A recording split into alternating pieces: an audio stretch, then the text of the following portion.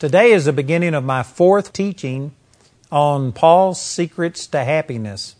And I tell you, we've been covering a lot of really, really good material. Basically, I've identified 20 things that I call Paul's secrets to happiness. Actually, you could, of course, come up with more. There's no specific inspiration for just 20 secrets. Matter of fact, the very last thing I was teaching on was out of Philippians chapter 3. And in verse 13, he says, "But this one thing I do." And that's what I was emphasizing, that if you really want to be happy, fulfilled, and a success in life, you need to find out what God called you to do, that one thing, and focus on it and not be diffused, multitasking. If you want to destroy a man's vision, give him two. And that is a powerful truth. Let me just say that, there could be many more. I'm just going to mention this quickly, but in the 14th verse, he says, "I press towards the mark for the prize of the high calling of God in Christ Jesus." I don't have this listed as one of his secrets, but I believe it is one of the factors involved in happiness, and that is that you need to have a goal that you're pressing towards. So this isn't number 13. This would be like 12B, amen, because of the way that I've ordered it. But it's worth mentioning that if you really want to be happy and successful in life, then you need to have a goal, something that gets you up in the morning, something that you're working towards. I've known many people that when they retire, they basically just start doing nothing.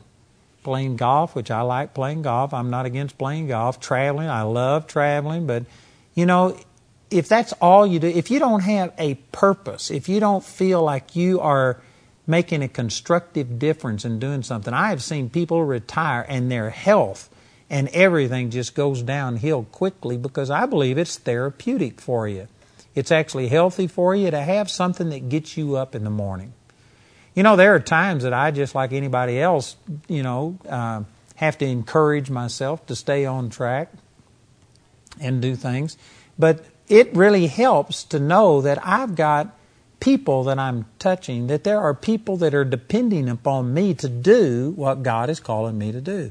Like, you can see that in many ways, but in our Bible college, if I didn't get up and come in and teach my classes and do things, it would throw people off. There's people that are depending upon me. And it gives you a motivation for getting up and going and doing things. You need to have a purpose. And Paul said that he was pressing towards this mark. So even though I don't have that listed as one of these 20 things, it certainly is a factor that you need to have something that gets you motivated, a reason to get up, a reason to get dressed and to get going and to do something because people are depending upon you. You're accomplishing something. There's some goal that you want to achieve. I think that is very important in living a happy and satisfied life. Let me drop down to Philippians chapter 3 and verse 17. He said, "Brethren, be ye followers together of me, and mark them which walk so as you have us for an example. For many walk, of whom I have told you often, and now tell you even weeping, that they are the enemies of the cross of Christ, whose end is destruction, whose God is their belly, and whose glory is in their shame, who mind earthly things. For our conversation is in heaven, from whence also we look for the Savior, the Lord Jesus Christ, who shall change our vile body, that it may be fashioned like unto his glorious body, according to the working whereby he is able even to subdue all things unto himself." And so in verses 17 through 21, what I believe was another factor in Paul's happiness is the fact that he said, "Follow me." In other words, you got to follow the right person. There are people that are suffering grief and having problems in their life, not because of anything in particular that you are doing, but it's the people that you associate with. And boy, right here, I'm going to open up a can of worms because I'm going to say some things that I believe are true, but things are so out of whack today. People are so far from following these guidelines that Paul is talking about that they have created huge problems. And it's going to be a very hard fix. But that doesn't undo the fact that the people you associate with have an influence on whether or not you are going to be happy, whether you succeed or not. One of the obvious examples of this is in the area of marriage. There are people that marry very poorly, and they don't follow God's guidance. They just go out and they marry the first person.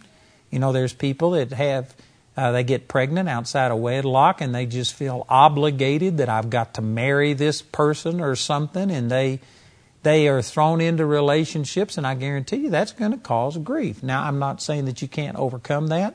I could give you many, many, many examples of people that have been unequally yoked together in marriage. I don't even believe it was God that ordained them to get married, but nonetheless, they are married. They have made this commitment.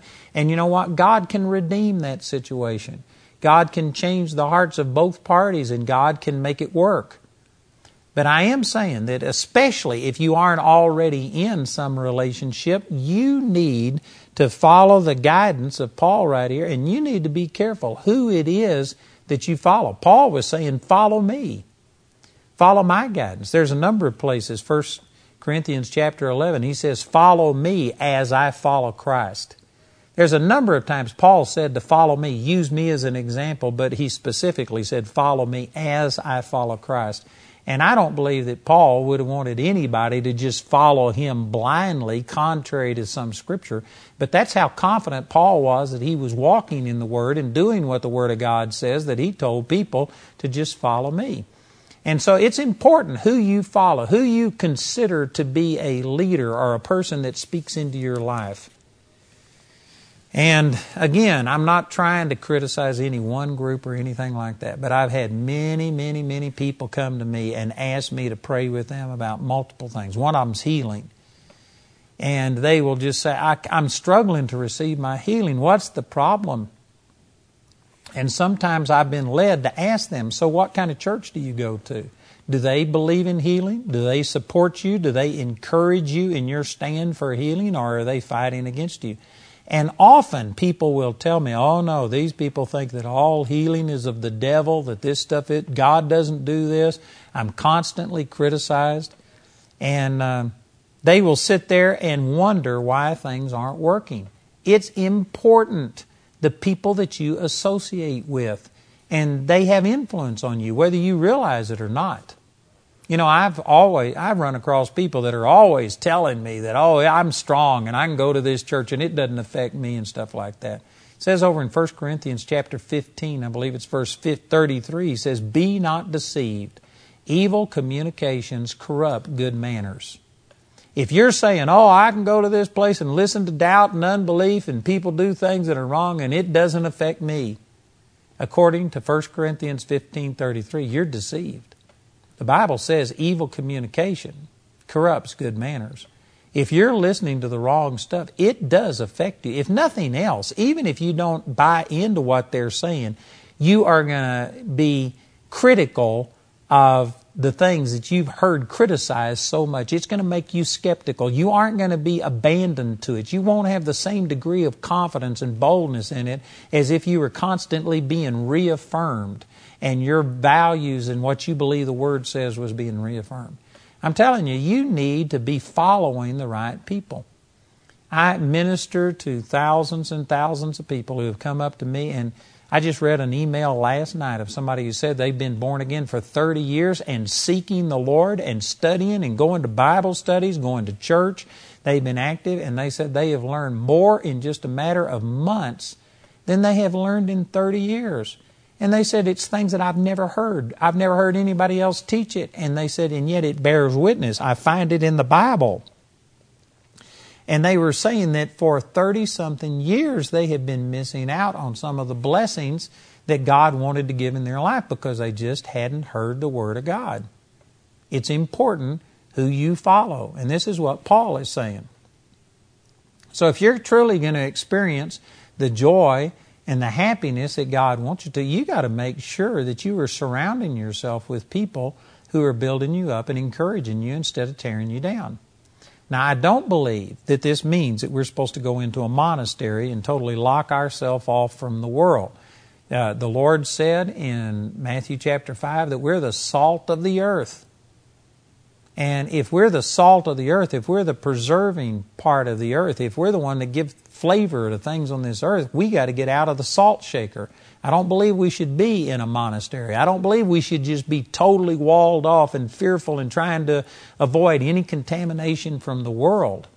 But at the same time, I don't believe we ought to be just totally immersed in the world to where we are letting them dictate to us and we are being influenced more by the world than we are influencing them. You know, I'm not going to take time to turn over there, but in the book of Acts you can find where Paul went in and preached in the synagogue for 3 weeks. And man, it caused a great, response, and people began to respond. And after a few weeks of him doing this, then they began to openly speak against him and his doctrine and the things he was saying. And when they spoke against him, then he took the disciples and separated them and went into the school of a man named Tyrannus and disputed there for years and taught the disciples. Now see, he would go into a place that was not preaching the true message of Jesus being the Messiah. But they allowed him to do it for a period of weeks. And as long as he could be free to speak and present the truth, and they weren't criticizing it, well then Paul associated with these people. But when they began to openly speak against Jesus as being the Messiah and began to criticize, he separated the disciples. To me, that is a scriptural precedent for how we're supposed to interact with other people. If you're waiting to find a perfect church, you'll never find it. And if you did find it, if you joined it, it would immediately become imperfect. So I'm not saying that we have to have a perfect church, but we need to at least associate with people that aren't antagonistic. They aren't speaking openly against us. They aren't criticizing us. They aren't trying to beat us down. There is room for us having difference of opinions as long as there is still freedom for us to express what we believe, freedom to pray for people without being criticized that that's of the devil and stuff like that.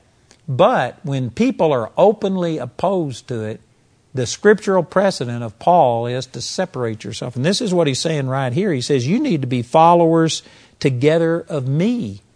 You need to watch who you're following. One of the reasons that the Apostle Paul was able to rejoice and praise God is because he was following God and following His direction. He had not been led astray. At one time, before he got converted, he was led astray into the extreme Jewish law and stuff like this, and he wasn't happy and he wasn't rejoicing. But now he was in the right direction, and he said, follow me. And he was talking here about people who were not necessarily non-believers or what I'm looking for is he wasn't talking about people that were just totally secular. He wasn't talking about, remove yourself from the Roman way of thinking and from worshiping Caesar as God and stuff like this. He was talking about people here who were claiming to be Christians. They were people who had embraced Jesus as the Messiah. These were not unbelievers, but yet they were people who he said right here in verse 18 that they are the enemies of the cross of Christ. I could go into a lot more detail on this, but basically the cross of Christ was talking about the grace of Christ. In other words, Jesus at the cross paid for our sins and offered us right standing with God as a gift, not as a reward or a payment for our holiness.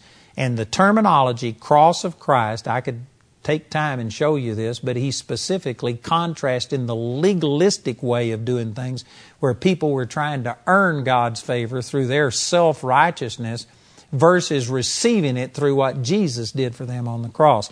So this is what he's talking about. He's talking about people who were professing to be Christians, but they were still preaching that you've got to be holy, you've got to be circumcised, you've got to keep the feast days, you've got to observe the Sabbath, you've got to do these things or God will reject you. And he said they are the enemies of the cross of Christ. He goes on to say in verse 19, whose end is destruction, whose God is their belly, whose glory is in their shame, who mind earthly things. Boy, there's a bunch in here, but basically he's saying they are self-serving. They are doing it for their own benefit. In another place, he talked about they draw disciples after themselves. And there are people that preach law and legalism because there is just something, the carnal part of man loves to be dominated by rules and regulations. I don't know exactly why that is, but I tell you, the flesh loves the religious part where you just do these rules and regulations, and that's what he's talking about, whose God is their belly, whose glory is in their shame. That's talking about they are glorying in their own effort, which, we should be ashamed. All of us have sinned and come short of the glory of God, but they are glorying in all of their great accomplishments. And he says, who mind earthly things.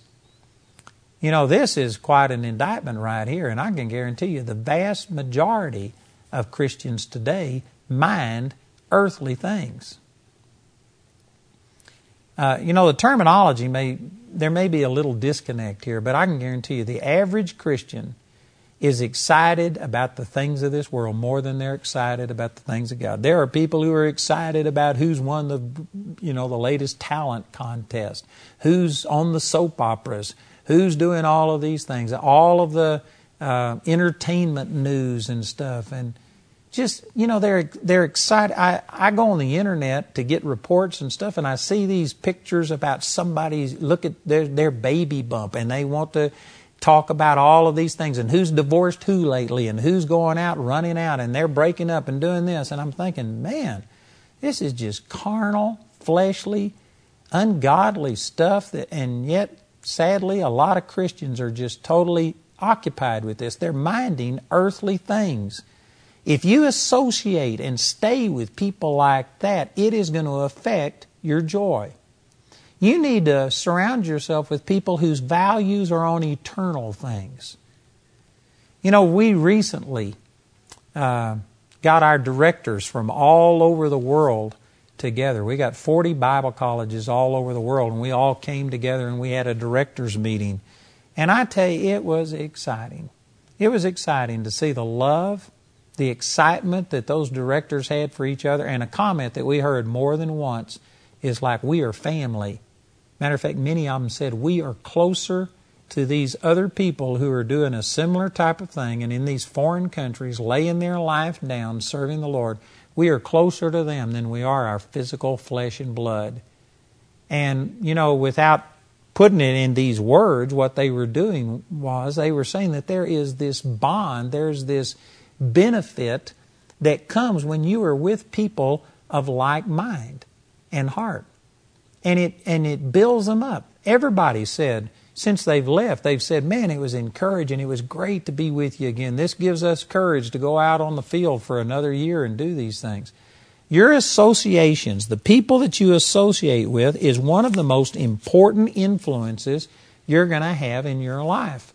And if you truly want to be happy, then you need to quit associating with people that are dragging you down. Now again, there's a right and a wrong way. This doesn't mean that you just totally cut yourself off, that you treat people like when you see them coming, that you put, your fingers up and make a cross like they're demonic and you want to avoid them. We need to walk in love. Jesus gave us an example of how to minister to unbelievers. But I am saying that you don't become close. You don't let people begin to start speaking into your life and influencing you who are going to influence you in a negative way. Your associations are one of the most important things in your life. Look at this verse in Proverbs chapter 13 and verse 20. This is just one of many verses that make this same point. It says, he that walketh with wise men shall be wise, but a companion of fools shall be destroyed. That is so simple. You should not have to have somebody explain this to you. But constantly I find people that just associate with people that are tearing them down. Now again, there is a place to go in and minister to people, but if you are in charge, if you are influencing them, then that would be okay. But for you to go in and make yourself submissive to people who you don't have the freedom to minister to them, you aren't changing them, but instead they are constantly influencing you, that is not a wise place. If you want to be wise, go with wise people. But if you are a companion of fools, you are going to be destroyed. The people you hang out with are a huge influence on you. And if you choose to go and willfully submit to people who are preaching the wrong message, people who are depressed, people who are angry, people who are bitter, and if these are the people that you choose to associate yourself with, you are deceived if you think that does not affect you. So one of the secrets of Paul's happiness, as he was explaining to these people, is you need to hang out with the right people. You need to be following the right people. You need to be listening to the right message. Your associations are an important part of you walking in joy and peace and happiness. You know, my wife and I just this last week went out with 3 other couples and did some things. And as we were driving home, we were just praising God for the friends that we have. Because when we get around them, they build us up. They encourage us. You know, there's many other scriptures. One of them says that, you know, face answers to face in water. You see your own face. That's so that when you get around a person, you know, you can see yourself. God speaks to you through that. It says in the same way that flint sharpens an iron and stuff like this, that a man's countenance sharpens his neighbor's. I forget exactly how that went. I totally butchered that. But the point is that when you get around people, that you influence each other. And this is an important part. I remember when Jamie and I first got turned on to the Lord, and as we were growing in the Lord, we wouldn't have grown at the same rate we grew at if we didn't have other people around us who were also growing, who were challenging some of the things that we had been taught. We would sit down, and when we got together with our friends, we would just sit down and, I mean, hour after hour, discuss Scripture. What do you think this means? And sometimes I didn't agree with them, but you know, it was like a sounding board, and even if I disagreed with them, it helped me to understand more what the Scripture said. And we grew through this, effect of other people on our life. I don't believe that you'll grow the same in a vacuum as you grow when you're around other people. And so this is an important part of you walking in the joy and the happiness of the Lord is you need to get to where you're associating with the right people. I'm constantly amazed at these people who, you know, are with somebody who's out robbing. They get drunk, they get in trouble with the police, and then some kid who was basically good was just caught in that situation, and they're just screaming about, I'm innocent, and how dare you judge me? And I'm thinking, you know what? You were guilty in the sense that you're associating with these people. You may not have committed the crime, but why were you with them? You are taking risk. You shouldn't even be around that stuff. I'm telling you, it's important who you hang out with, and that's basically what Paul is saying. You need to be careful who you follow. And if you're around people, they don't have to be out here doing these terrible things. If they're just people who mind earthly things, who are just carnal, they're totally occupied with the things of this world, that carnality will draw you down to their level. If you put a rotten apple with a bunch of good apples, the good apples don't make the rotten apple better. The rotten apple will infect the good. You need to recognize that you need to be careful who you associate with. That's a great part of Paul's secrets to happiness. Let's go down to Philippians chapter 4, and this will be number 14 in these list of things that I've pulled out of the book of Philippians about what made Paul operate in such joy and happiness even in these terrible circumstances. And in verse 1 he says, Therefore, my brethren, dearly beloved and longed for, my joy and crown, so stand fast in the Lord, my dearly beloved. If you are going to truly operate in joy and happiness, you have to stand fast. This is talking about that it takes some effort on your part. If you just become, like water that just, tends to go to the lowest level, the path of least resistance, then you are never going to operate in true joy and happiness. It's going to take some effort on your part to operate in joy. You have to stand fast. You have to make a commitment. There's scriptures that say, I will bless the Lord at all times. His praise shall continually be in my mouth. For you to make a statement like that, I can guarantee you there's going to be times that you don't feel like blessing the Lord at all times, and you're just going to have to make a commitment that I am going to operate in joy, and then you're going to have to stand fast and hold on to that commitment. There's times that you won't feel like it, and if you just let your feelings control you instead of you controlling them, then you won't be able to do this. You know, I've got an entire series. I think it's 4 teachings in this series entitled Harnessing Your Emotions. And a lot of these things that Paul is talking about right here, about just making a commitment and choosing to operate in joy even when you don't feel like it, that's explained to a greater detail in that series. But this is really important, that you just have to stand fast. You know, many of you have heard me tell this story before, but my son died, and I was called and woke up at 4:15 in the morning by my oldest son saying, and he said, "Dad, I'm sorry, but Peter is dead." And I asked him what happened, and then Jamie and I had to get up. We had to get dressed. We started into town. It was an hour and 15 minutes before we knew what the results was. And I began to start feeling grief and sorrow and the same things that anybody would feel if you were told that your son was dead. But I just did what this said. I had made a decision that I was going to bless the Lord at all times. His praise would continually be in my mouth. See, some people say, "Oh, yeah, I'm going to praise the Lord," but even unspoken maybe, in fine print, in parentheses, except when it's inconvenient, except when I don't feel like it. See, the Scripture didn't put any of those qualifications on it. It just said, "I will bless the Lord at all times." And you have to stand fast on this commitment. So when we were driving into town, I began to start feeling the grief and the sorrow, the same as anybody else would if you were told that your child died. And yet I just stood fast, and I began to start praising God and saying, "God, I am not going to let this take away my joy. I am not going to let this change my attitude towards you. You are a good God. You did not kill my son." And I just started praising Him and standing fast and doing what I knew to do, even when I didn't feel like doing it. And I personally believe that that was one of the main keys to seeing my son raised from the dead after he had been dead for over 4 hours, nearly 5 hours.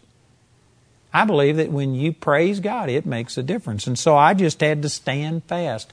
You're going to have to take these scriptures. I've used lots of scriptures and shown you how it's God's will for you to have joy. And He told you to cheer up even when you're in tribulation. John 16:33 and many other scriptures. And you're just going to have to commit yourself to doing it. And sometimes you're going to have to praise God even through gritted teeth. But you have to stand fast and do it.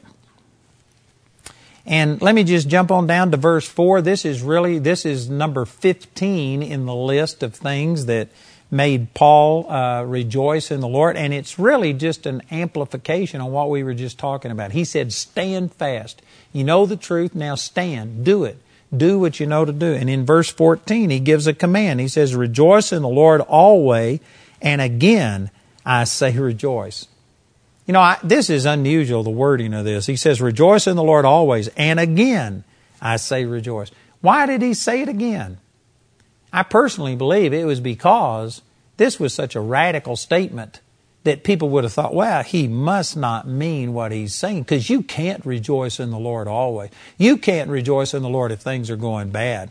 And so they just kind of interpret it in a way. And so lest anybody misunderstand what he was saying, he said, again, I say rejoice. He made this radical statement twice, right in succession to each other, to emphasize the point that in every situation, always, you are to rejoice.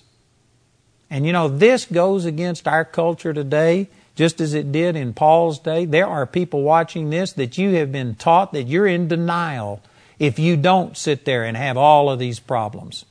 I've given some of these examples. Maybe you've heard them. But I remember one woman she was about 24 or something like that at the time that I ministered, and I was ministering along these lines, how you can just forgive people, you can let things go, and it doesn't matter what people are doing to you, you can rejoice in spite of it. She came up to me after the message was over and told me that when she was 12 years old, she got born again in a church service, and her grandfather, who lived in the home, had been sexually abusing her nearly every day of her life from the time she was old enough to remember.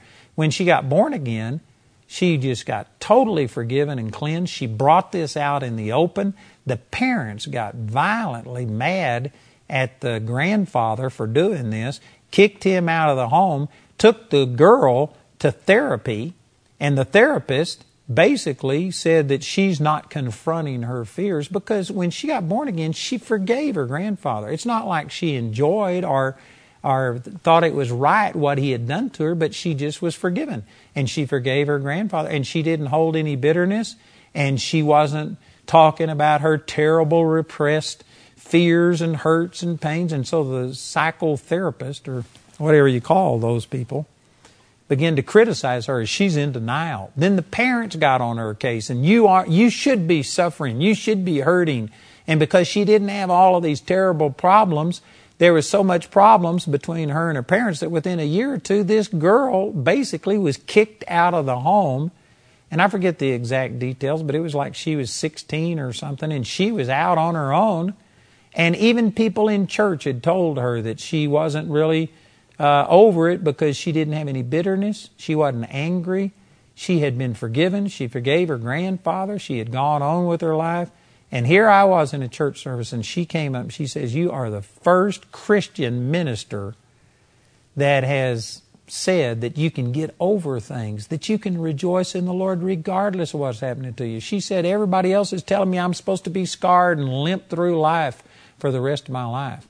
That I can understand a person without the Lord being that way, but when you factor Jesus into it and how He can totally forgive you and cleanse you, well then I believe, just like Paul is saying, that you need to rejoice in the Lord always, under all circumstances. Even if you were abused as a child, even if you've been divorced, even if somebody has slandered you, even if you've got sickness in your body, even if you're suffering financial problems, you need to rejoice in the Lord always.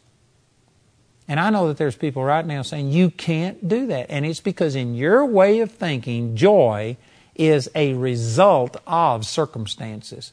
But that is not true. Joy is found in a person. And I don't care what you do. If you took everything from me financially, I've still got my relationship with the Lord, and I could rejoice even if I was poor. I've been poor, and I rejoiced when I was poor. I could do it again. If you took my health from me, you know what? I could still rejoice. Somebody might say, "But you're going to die." Well, the Bible says that for me to die is gain. To be absent from the body is to be present with the Lord. If you were really thinking correctly, death isn't an end for anything. It's just stepping into a better life. You could rejoice even in that kind of situation.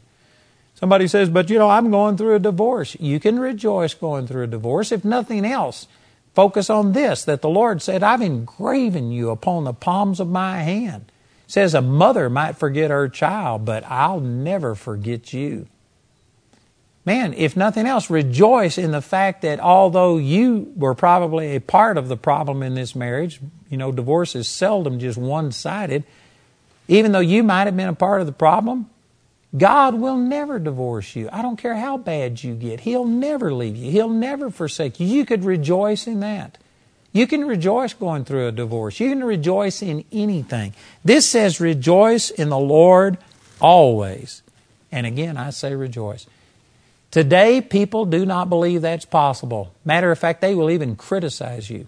I had a friend recently who lost their mate. And even though they missed their mate, they were married for over 50-something years, this person is just rejoicing in the Lord. And they're drawing on the ability of God. That doesn't mean that they don't love their husband, that they don't miss them, but they have found the solace in the Lord. Matter of fact, another friend of mine that I'm thinking of right now, I've known this guy for decades. I knew him and his wife. His wife used to work for me. But yet she died just a few years ago, and I've gone over to his house a few times to check on him and see how he's doing. And this man says, "People don't understand, but I'm happier than I've ever been." And it's not because he doesn't have his wife around and he's happy that she's gone. No, it was when she left, he realized he was codependent upon her. He was using her companionship and these things to grant him satisfaction. When she was gone, it nearly killed him.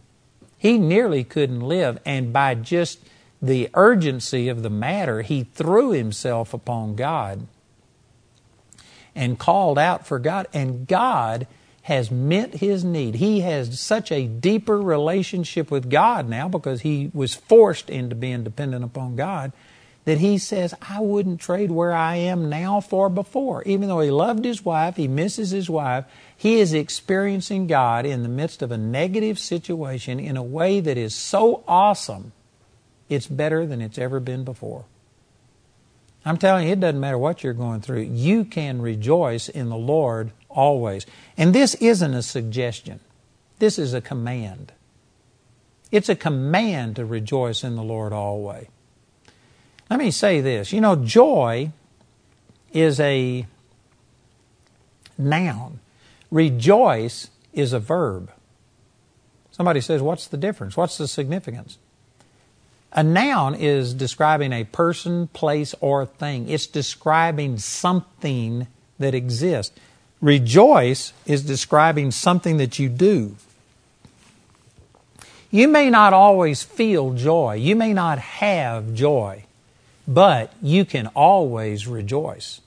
I don't care what's going on. That example I gave earlier about my son when he died, I didn't feel like rejoicing, but I started rejoicing in the Lord. I started doing something with my mouth.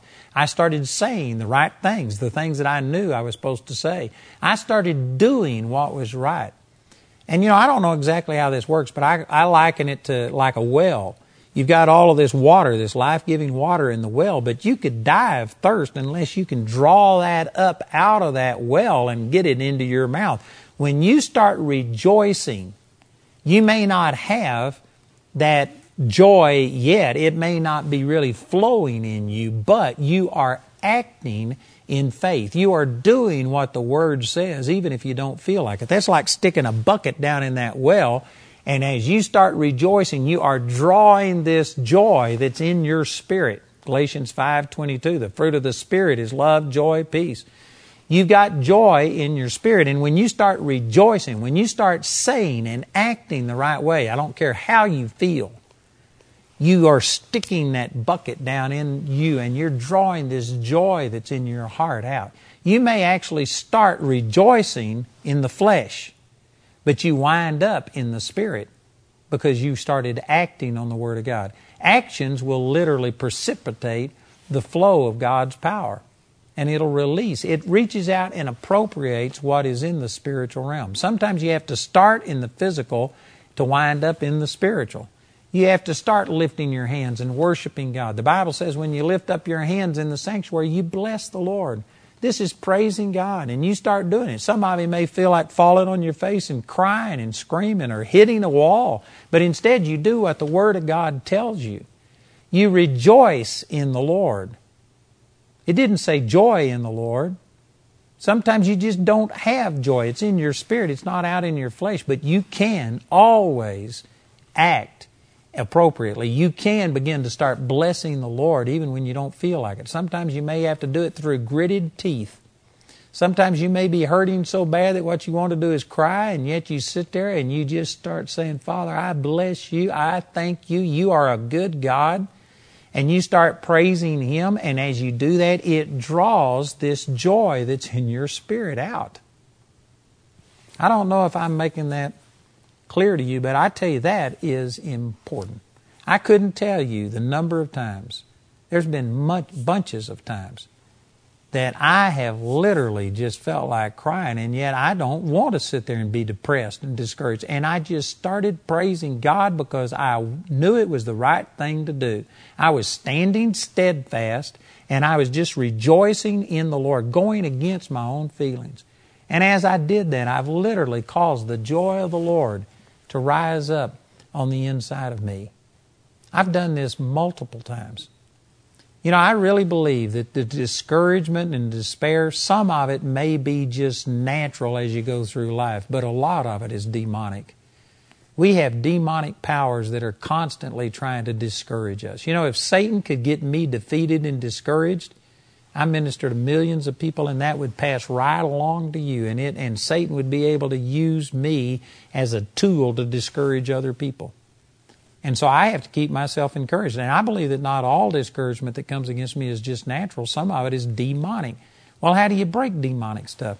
Jesus said in Matthew chapter 21, He was quoting from Psalms chapter 8, and He said, have you not read, out of the mouth of babes and sucklings thou hast perfected praise? And it says over in Psalms 8 where he was quoting from, it says, out of the mouth of babes and sucklings thou hast ordained strength.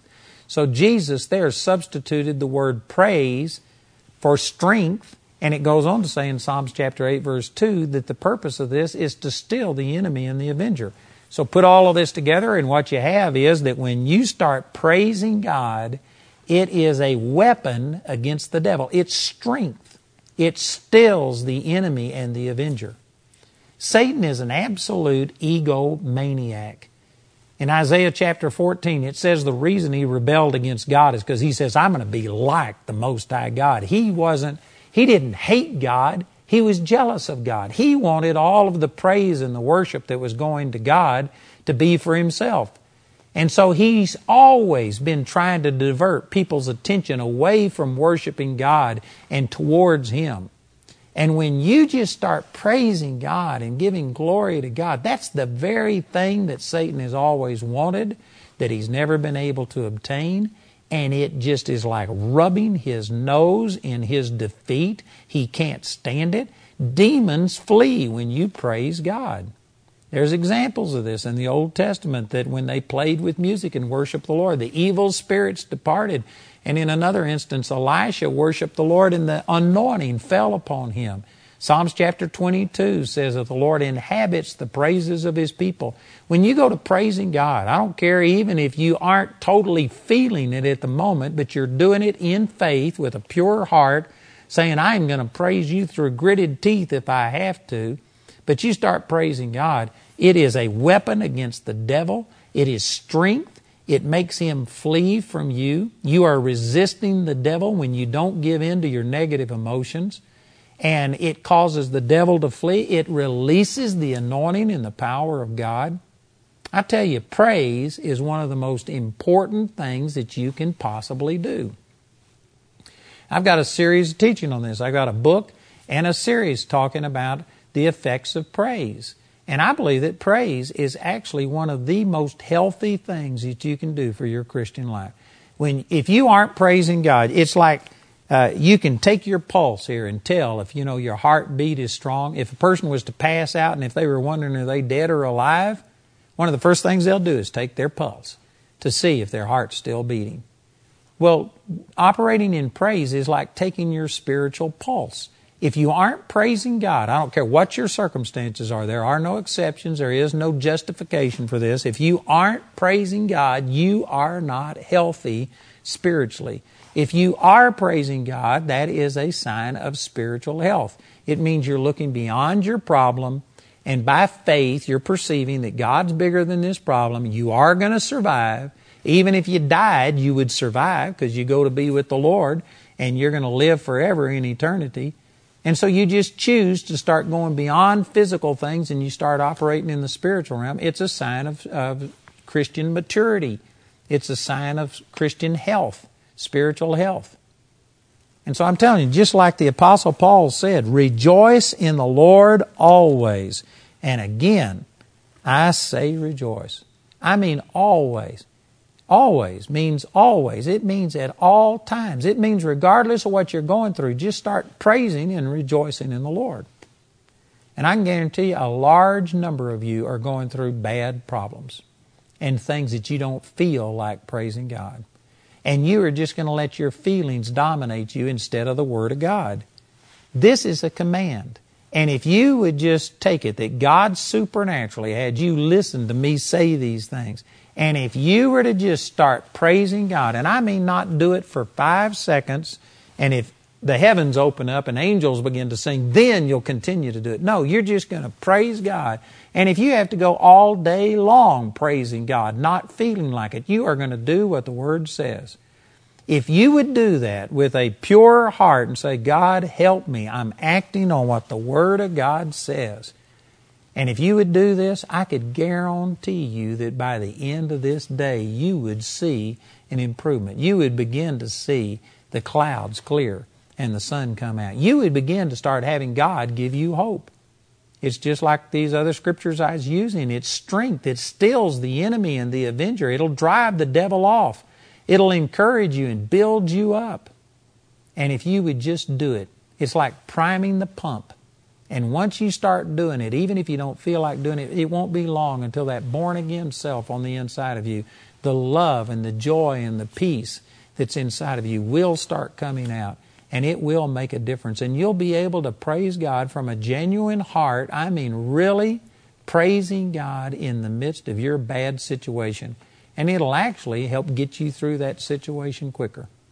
I could spend a lot of time on each one of these things, but I'm wanting to get on through. So let me just drop down to verse 6. Here's another secret to his happiness. It says in verse 6, "Be careful for nothing, but in everything by prayer and supplication with thanksgiving let your requests be made known unto God." Boy, this is big. And again, in a way, I'm not doing justice to this by rushing through it, but I am going to rush through it. I've spent 4 weeks on these things, and I'm wanting to end up by this Friday. But this is really big, that instead of taking care about all of these things, we need to cast our care over on the Lord. And we do that through prayer and supplication. We let our requests be made known unto God. This could go back and touch some of these other things that I've mentioned up in Philippians chapter 3, verse 10, about knowing Him, having a personal relationship with God. Most people just, in a sense, use God only when things get beyond their ability, but they pretty much try and handle everything on their own and only take the big things to God. You know, I had a guy one time that I was praying for, and he told me that he had pain starting in his head, going down his neck, his spine. He had a sciatic nerve problem, neuropathy in the feet, and he just went from head to toe and named like a dozen different things. But then he came back and he said, but it's the pain in the neck that's really bad. And if God could just heal the pain in the neck, I could deal with the rest. And I responded to that by saying, oh, well, I understand. I mean, you know, God isn't able to handle all of these things at one time. If we asked Him to heal you from head to toe, the lights in heaven might dim. Let's not ask God to do something that would be too hard. And he just interrupted me and he said, all right, I get it. He says, that was pretty dumb what I said, wasn't it? And I said, yeah, it's real dumb. I said, God can do all of these things. But see, he had this mindset that I'm preaching against here, that he was saying, oh God, I can handle the others. You know, if you would just do this one thing that I can handle. We feel somehow or another that we need to somehow be able to work out all of life's problems on our own and only bring the things that are beyond our control to God. That is one of the reasons people are stressed out and aren't happy. I believe that we're supposed to be careful for nothing. The word careful here means anxious or worried. We aren't supposed to be anxious or worried about anything. Nothing. Zilch. Zero. Nada. You know, personally, and again, a lot of people will think I'm weird, but I've said this before, I think you're weird if you don't follow this. I just don't get stressed out over anything. It doesn't matter what it is. I just pray over everything. I commit everything to the Lord. And I know that there's a lot of people think, well, you're supposed, you know, God helps those who help themselves. Where's that verse in the Bible? People quote that like it's a scripture. There is not a scripture that says that. No, we're supposed to be careful for nothing in everything. You know, in the Greek, the word everything means everything. There is nothing that we aren't supposed to petition the Lord about and trust God to take care of. You know, I do a tremendous amount of work around my property. I make things out of wood. I have a lathe. I cut and I build things and do all that. You know, I pray about every bit of it. Somebody said, well, God just wants you to use your own head. Well, I use, you know, the brain that I've got. I follow plans. But I also ask God to help me. I believe that it would work better that way, and I don't take any worry or care about it. I pray over everything. That's exactly what this is saying. You know, often when you see people, they'll say, well, take care. And I always go, for nothing. Amen. I hate that expression when people say take care. And I know that they mean it in a different way, but the first thing I think of is be careful for nothing. I just cast all of my care over on the Lord, knowing that He cares for me. Let me share this passage with you out of 1 Peter in chapter 5. It says in verse 6, humble yourselves therefore under the mighty hand of God, that he may exalt you in due time, casting all of your care upon him, for he careth for you. Those verses go together. It says, humble yourself under the mighty hand of God, that he may exalt you in due time. And then verse 7, casting all of your care upon him. If you aren't casting your care upon the Lord, then you're in pride. You know, many people wouldn't see it that way. But that's what this is saying. It says, humble yourself, and then it says, casting all of your care. If you aren't casting your care over on the Lord, you know what? You are taking too much responsibility for your life. God did not create us to operate independent of Him. He gave us that choice. It's an option, but the right choice is to choose Him and to be totally dependent upon God. And let God give you direction in everything. You know, we had just recently been talking about, on this 4-wheel trip that we took, about hitting deer and stuff. And so as I was driving in today, I remember just sitting there and thinking, Father, help me not to hit a deer. I've hit a number of deer. I even hit one elk. I had a guy recently ask me if I went hunting, and I said, well, not with a gun, but with the car, I'm really good at it, man. And anyway, I was praying as I came in today, and I just had the thought about, you know, there's deer everywhere. I nearly hit a deer yesterday. And I remember just praying and casting my care about that over on the Lord and asking God to help me not to hit a deer. I have hit some, but praise God, it's never hurt me. I've never got even a scratch out of it.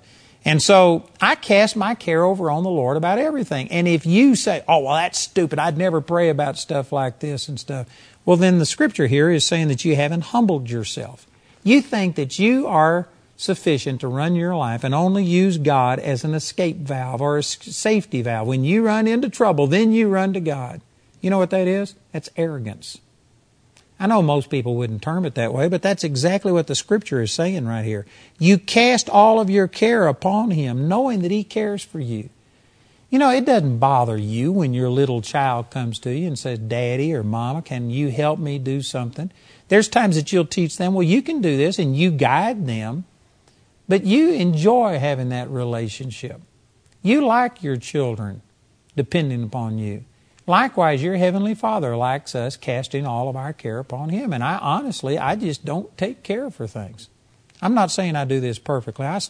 There's some things, sometimes some of the pressures of the ministry, and, you know, we're going through a major reorganization, and there's been people who've been friends of mine who've been with me for over 20 years who left the ministry and stuff. And it's, you know, it's okay. We're still friends and stuff, but I have taken care about it. I have to intentionally cast my care over and pray, and God help me to love this person, help them to love me and do things. There's things that, I'm not perfect in this, but I'm saying that to a very large degree. I just live my life casting my care over on the Lord. And this is what Paul was saying here in Philippians chapter 4. One of the secrets to the fact that he was happy and able to rejoice even in prison was that he was careful for nothing. You know, specifically in Philippi, Paul was in the stocks, in the dungeon, with this back beaten, facing possible execution. You know, many people would figure that that is a good time to be depressed. That is a good time to worry. But Paul cast his care over on the Lord. He wasn't careful about it. And he started singing and worshiping the Lord.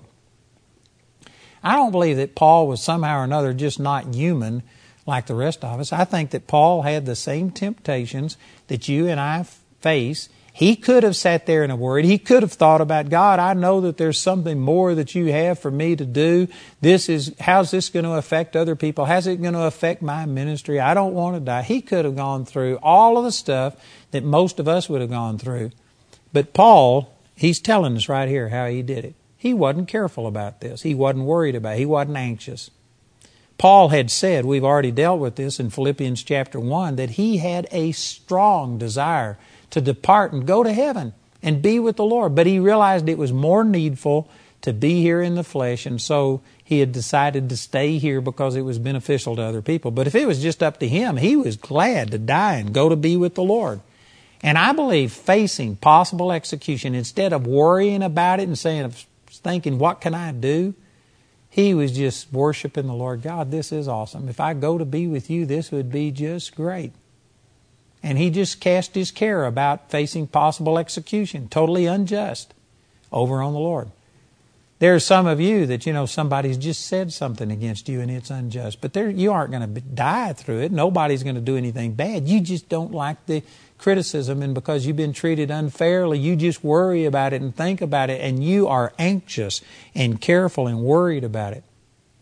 You have, in a sense, exalted yourself. You aren't depending upon God. You're depending upon yourself. You're trying to work all of this out. I'm telling you, it is therapeutic to just come to the end of yourself and say, God, this is bigger than you. I can't handle it. So I'm just casting the care about this over on you, and you let God deal with it. We've got a little cartoon that we keep, and it shows a guy sitting up in bed, and his eyes are bloodshot. You can tell by looking at him that he has not been able to sleep, and he's just sitting there, and he's shaking because he's so traumatized and stressed out over something. And then there's one of these little, bubbles that come out, and the thing goes up to God. You can tell it's God saying this. And you see this voice from God coming out saying, my child, go to sleep. I'm going to be up all night anyway. And the point is that, why should he worry about it when God never slumbers, never sleeps? He's going to be up. Just cast your care about it over on the Lord and let God take care of it. Right now we have to have about $3 million a month just to pay our bills. I need more than that because we've now started on our Phase 2 construction at our Charis Bible College campus. And it's going to be over $30 million. And you know what? That's more money than I've got. I don't have $30 million. Some people would say, well, man, doesn't that stress you out? I could be anxious about it. I could be thinking and just worrying, oh God, how are we going to get this money, or how are we going to do this? But honestly, I never have lost a night's sleep over this. I just cast my care over on the Lord. I hadn't got it. It's up to God. I believe God told me to do this, and if God told me to do it, God will bring the money in. It's not my responsibility. Did you know, actually, I used to worry and be anxious and careful about finances when our ministry was real small. Because when it was small, if worse came to worse, I could quit the ministry. I could go get a secular job, and I could pay off these debts, and there was a way to escape. There was something I could do. But now that we have to have $3 million a month just to survive, and more than that to thrive, you know what? It's just way beyond my control. I couldn't quit the ministry and go get a job and pay this off in a lifetime. And it is so far beyond me that I don't take care and worry about it, because unless God comes through, I'm just dead in the water. There's no way for me to do this on my own. I can't make this ministry work if it wasn't for God. And it's actually easier on me now than it was back when the ministry was small and I could have done something. And it all goes back to this one thing right here. Back when it was small, I was taking care because there was something I could have done. There was a plan B or a plan C that might work if God didn't come through. Now, there is no other plan, and it actually is easier on me.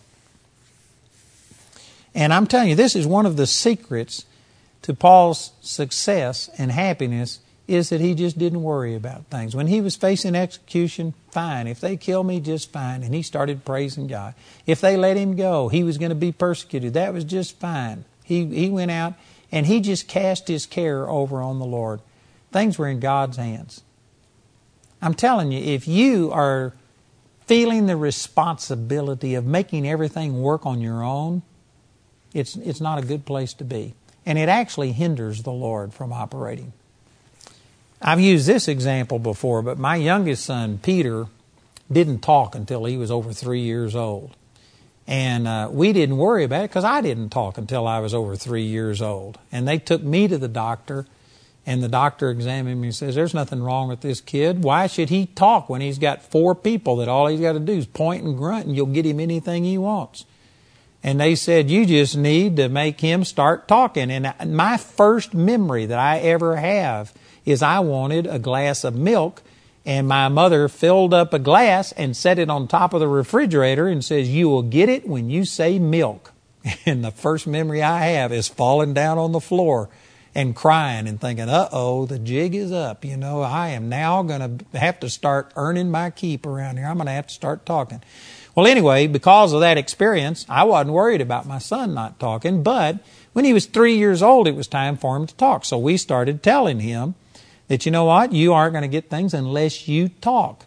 And we were coming out of a restroom at the Royal Gorge in Colorado one time, and the spring on the door was so heavy that it was hard to open, even for me. I mean, it took nearly 2 hands to open that door.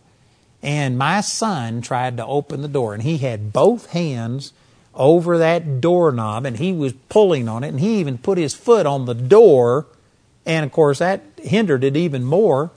And he grunted and looked at me, and I knew exactly what he wanted, but I said, I'm not going to open the door until you say please. I was trying to get him to talk.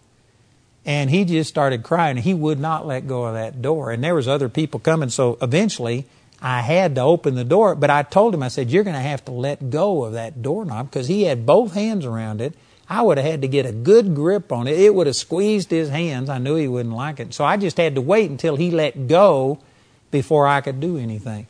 And as soon as that happened, I was dealing with some things. I don't remember the specifics right now, but I was taking care for stuff. And as soon as I said, Peter, you've got to let go before I can solve this situation. As soon as I said that, the Lord spoke to me and He said, Andrew, that's exactly the way it is with you. As long as I was taking care about this situation, God couldn't handle it. You have to let go. You have to cast your care over on the Lord, knowing that He cares for you. You have to quit being careful. You need to pray. And in prayer, cast your care about things over on the Lord and make it His problem. I've actually gone to the Lord before and said, God, you've got a problem. Man. It was actually, most people would say it was my problem, but I was doing what God told me to do, and so I said, God, you've got a problem. As far as I know, I'm following you. You've got a problem. You've got to fix this situation. That's what Paul is advocating, and I tell you, that is a huge secret to success, is you've got to quit trying to do everything and resolve everything by yourself and pray about it. There are some of you right now that are trying to fix your mate, and you're trying to make them do this and make them come over to this point of view, and you're trying to do all of these things, but you hadn't really prayed about it. I tell you, it'd be much better off to pray about it. You know, I make my living talking. And if, Jamie and I get into an argument, we seldom ever argue. There's been very few arguments. But if we got into an argument, I could win, because I make my living talking. But you know what? When Jamie shuts up and she just looks at me, and I can tell she's praying and she's talking to God and she's asking God, I might as well run up the white flag. I could out-argue Jamie, but I am never going to out-argue God.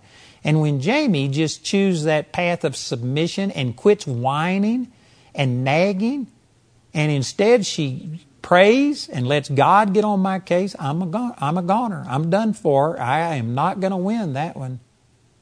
And I'm telling you that there are some of you that God can't get a word in edgewise to your mate because you're saying so much. You are constantly talking. You need to be careful for nothing. You need to quit taking the responsibility of trying to change your mate.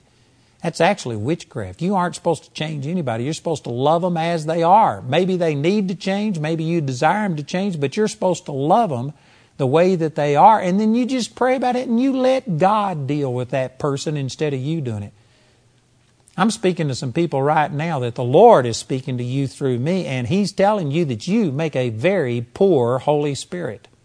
The Holy Spirit is supposed to convict us, not you.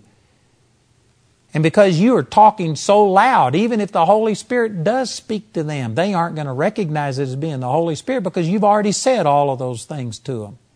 You need to cast your care over on the Lord, and you need to say, God, they are your problem. You're the one that led me into this marriage. You're the one that led me to this job. You're the one that called me to do these things. God, you take care of this. And you pray and let your request be made known unto God. I'm telling you, prayer Casting your cares over on the Lord through talking to the Lord about it instead of you taking all of the responsibility is a huge secret of success. And there's not many Christians using that. Lots of times what we do in prayer, it's not truly prayer, it's just griping and complaining, telling God how bad everything is. That's not what this is talking about, but it says just be careful for nothing. Don't be anxious, but just say, Father, this is yours. I turn this person over to you. I turn these finances over to you. I turn my job over to you. I turn these relationships over. Whatever, you just cast it over on the Lord because He cares for you. Humble yourself and admit that you can't do everything on your own and make God your source. And it says that you do that. In the next verse it says, the peace of God which passeth all understanding shall keep your hearts and minds through Christ Jesus. If you truly quit taking care and quit being anxious and worried over all of these things, and if you cast your care over on the Lord, then the next step will be that peace just floods your heart. And I tell you what, peace is invaluable. You can't buy peace. Peace is something that just comes when you are in relationship with God. You are not taking the responsibility. You cast your care over on the Lord. There is a peace that passes understanding that will just flood your heart and will cause you to rejoice. I believe that that's what happened with Paul and Silas when they were in this Philippian jail. They cast their care over on the Lord. They knew God sent them there. They did what God told them to do. They didn't compromise. They were willing. If death was the result, they were willing to be absent from the body and to be present with the Lord. And they just started praying and casting this care. And then peace welled up in their heart. And they just broke out in song. I believe that this will cause happiness to rule in your life if you would follow these instructions.